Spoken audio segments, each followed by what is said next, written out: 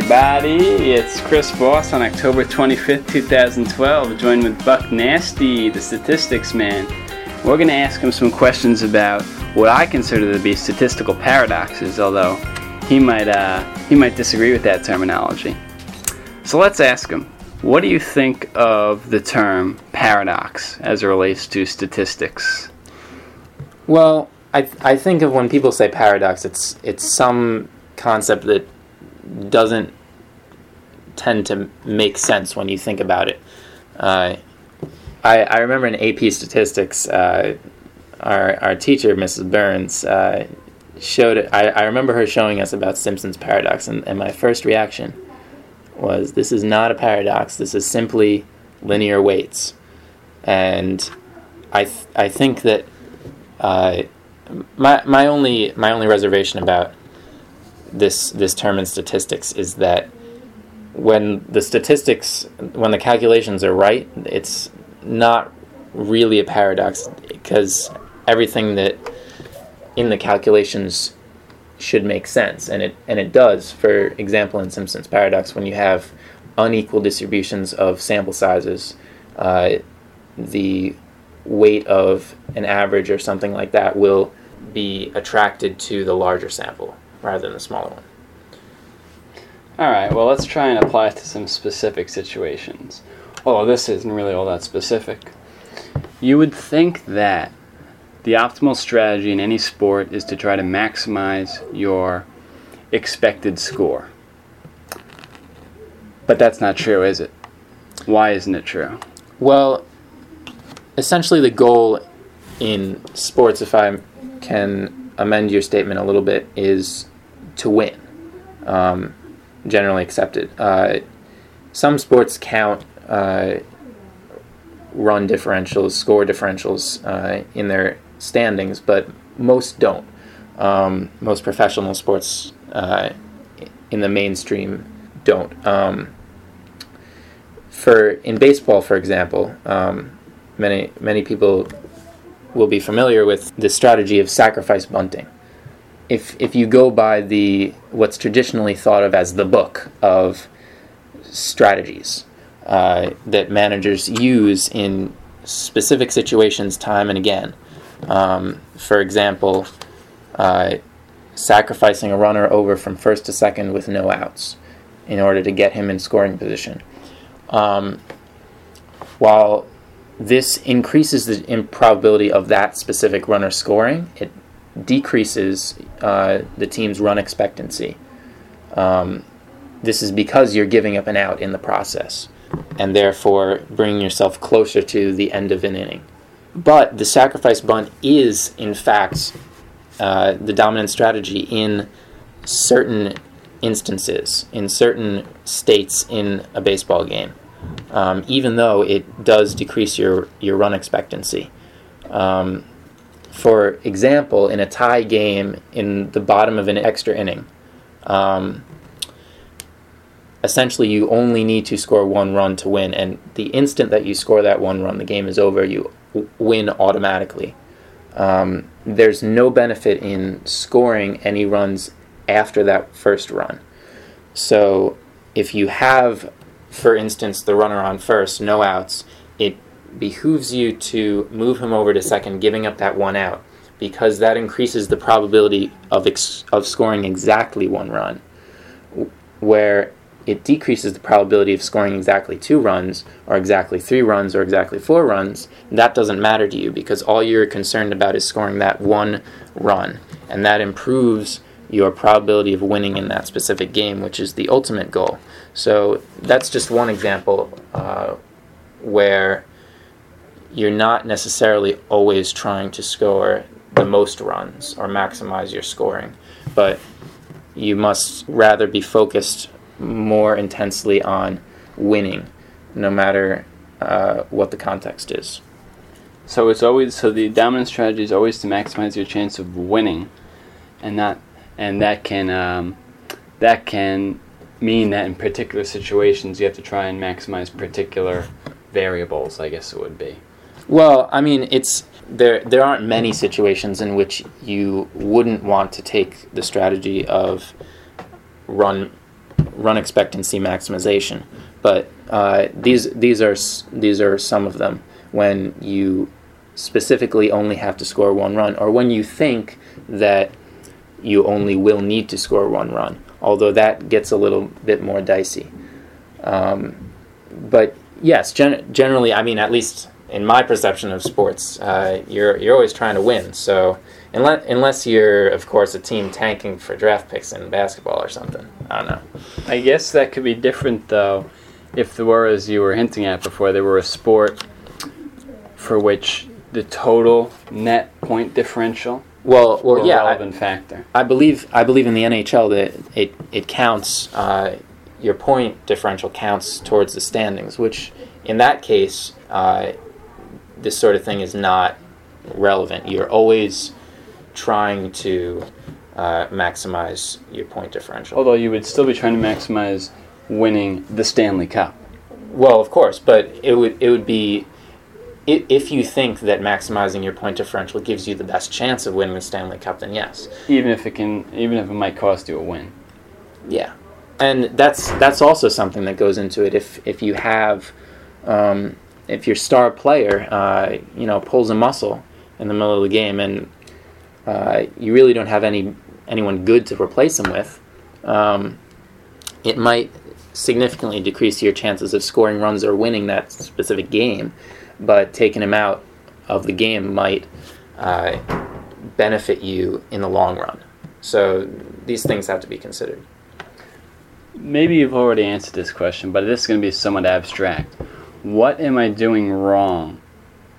What would you say is the overall error that a person is committing when they think in terms of maximizing expected runs rather than maximizing win percentage? How would you describe precisely what he's doing, or maybe generally what he's doing?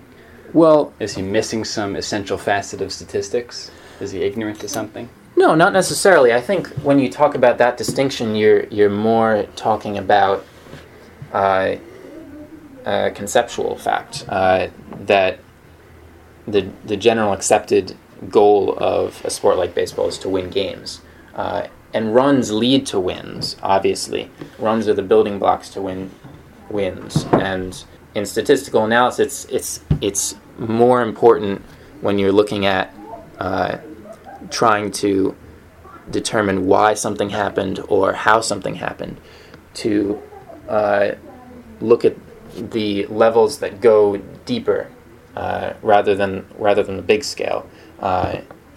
For instance, for years, the Baseball Writers Association of America, who votes for the Cy Young Awards and the MVP awards in baseball, have really looked at wins heavily as a statistic, as they're a big determining factor in their Cy Young vote, which is supposed to go to the best pitcher in each league.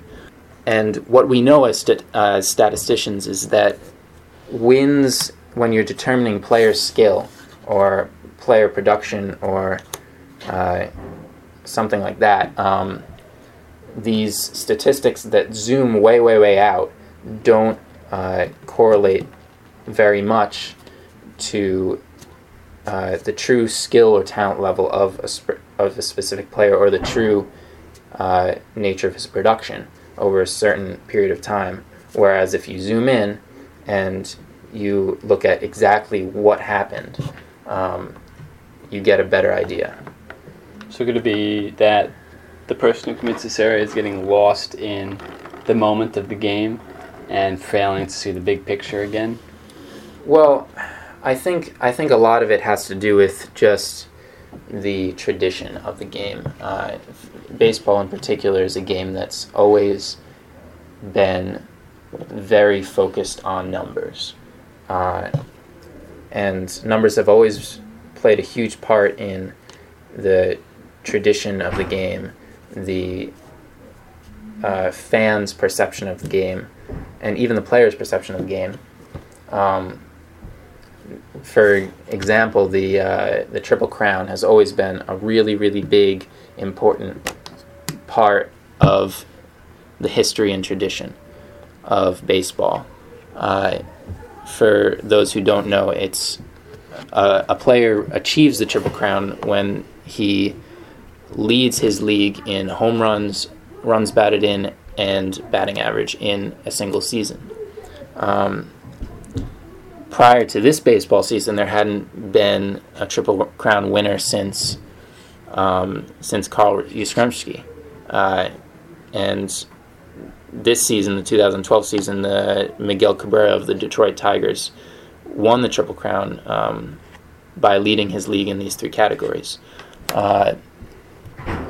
And these statistics are statistics that are revered by baseball traditionalists, historians, people who have been in the game a long time and have seen these statistics remain constant as the game changes in so many different ways. But to base an entire evaluation of a player on these statistics that have very specific focuses and don't necessarily tell you as much about the true nature of what exactly happened is as much of being a slave to statistics as would be normally an accusation directed towards a sabermetrician, a statistician of baseball, who looks only at the numbers and nothing else. In any statistics, it's important to consider the context of what you're looking at. Context is extremely important because the whole purpose of statistics is understanding whatever you're studying.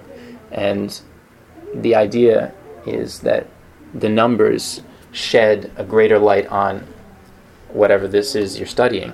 But to narrow your view only hinders and darkens your overall understanding of what you're looking at.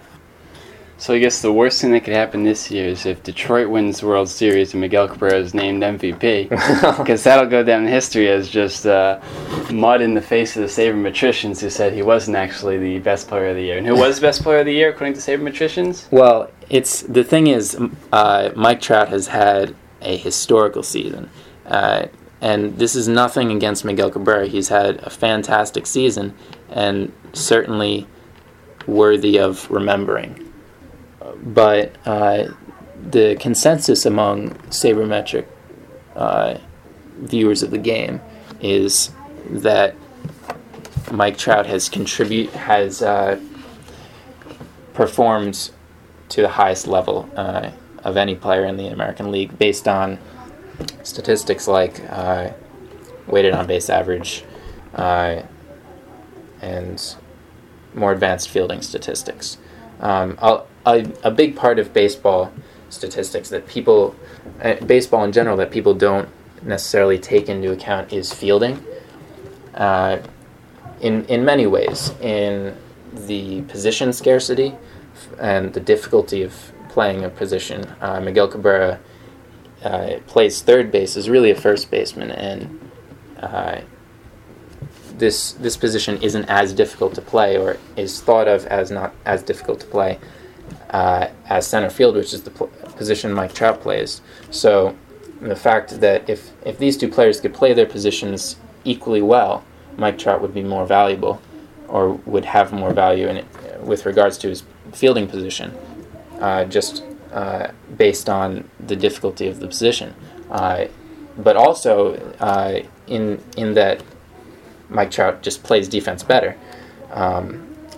Defensive skill is notoriously an elusive facet of the game in terms of statistical representation, because it's extremely complicated. Unlike offensive production, where you have specific base out states based on whether there's no outs, 1 out, 2 outs, or 3 outs, or not 3 outs, 0, 1, or 2 outs in the inning, and how many runners are on base.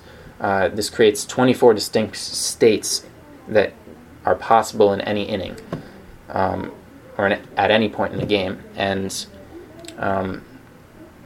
with such a discrete distinct structure, it's much easier to determine the effect of certain events, or like how much did this leadoff double contribute to or increase a team's run expectancy? Well, we know that based on empirical evidence. Take all the times that there were no runners on base, no outs, and all the times that there's a runner on second with no outs, and compare the average number of runs scored after that point in the inning, and that gives you the change in run expectancy.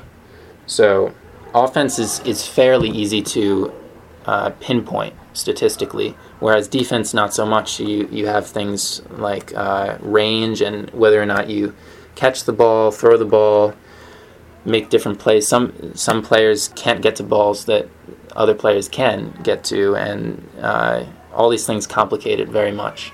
So it's still very much a developing field in baseball statistics, but it's nonetheless an important part of the game, an important part of player evaluation that is often overlooked. All right, well, let me get back to paradoxes here, because I just recalled a great apparent paradox. This is a debate me and Buck Nasty had after a game of racquetball in which I won. But the way we play racquetball is we record the victor of each point at every single point in the game. So I won the game, but Buck Nasty took an incorrect measurement at some point, whether it was like the 9th or the 10th point that he won, and so we had to throw out the whole game. I said that was a silly thing to do, because we know we can guess what actually happened within 1 or 2 or 3 points. At the most, we would be 3 points inaccurate, which is really not all that inaccurate. And I said to discard the entire game, since I won, I believe it was 15-9 was what we recorded, and actually it was probably more like 15-10. But I said to guess, just pick one, 15-9, 15-10, and include that, would be better than discarding the whole thing. And then actually, given that we know we're off by only 1 point, we are more accurate to make up the data than to omit it entirely. Now, Buck Nasty wouldn't buy that for a single second, and he eventually convinced me otherwise.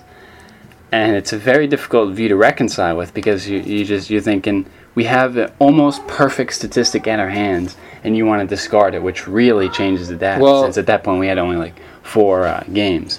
What was your argument, and how did you convince me? Yeah, no, this is a difficult idea to understand statistically, and you're absolutely right. I'm sure that the small sample size at that point, must have been the 4th or 5th game of the that we recorded, contributes to the mental idea that, wow, this is such a big loss of potential data that we could have that would contribute so much to our understanding of this context, these racquetball games.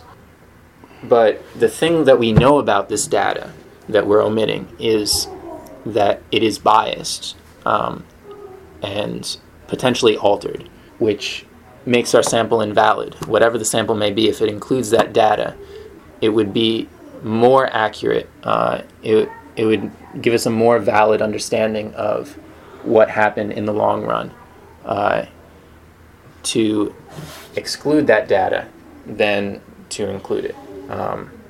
Essentially, the point of excluding data like this is based mostly primarily in proper sampling techniques.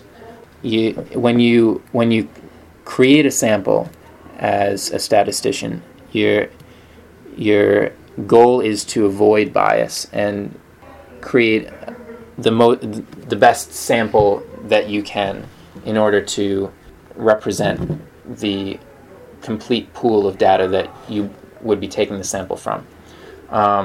But sampling is a perfectly valid statistical method. Obviously, in most cases in statistical analysis, you can't sample the entire pool of data. It's just completely impractical, perhaps impossible in some cases. But the statistical premise is that if your sample is valid and unbiased and follows all the correct procedures of sampling, that your sample will be representative of your data if you have a large enough sample size. Obviously, gets difficult to say what is a large enough sample size, but you need to take these things into account when analyzing your data. What does this data tell me? What is its value? And of course, when we omit a game, we don't just completely forget about it.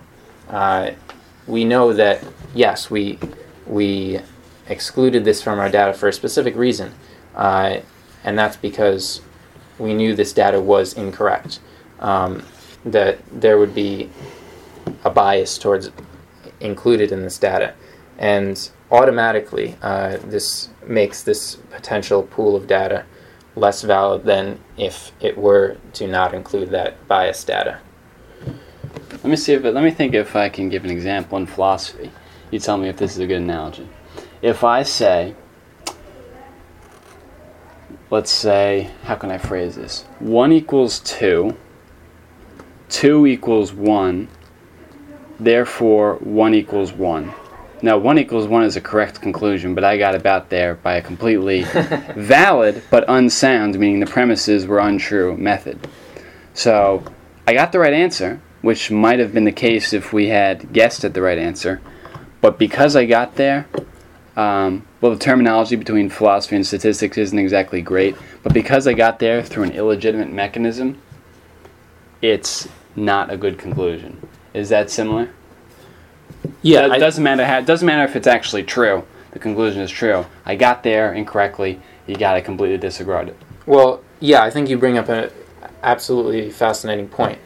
The point, as I've already said, the point of statistics is to understand what you're studying, and even though the answer, the ultimate results of your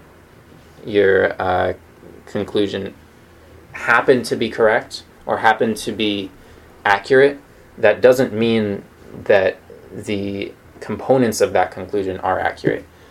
This is why it's crucial to be completely unbiased in statistical analysis, because you can see, this is turning out exactly how I thought it was going to, and this must be exactly how it's going to be for the rest of my data collection.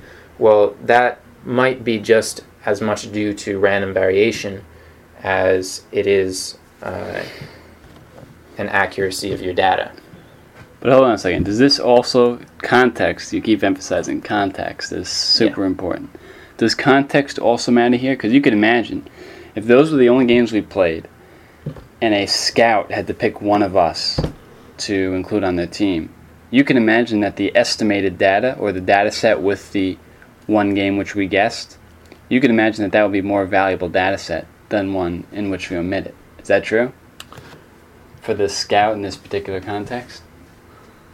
Well, no, not necessarily, because it depends what you mean by valuable. Sure,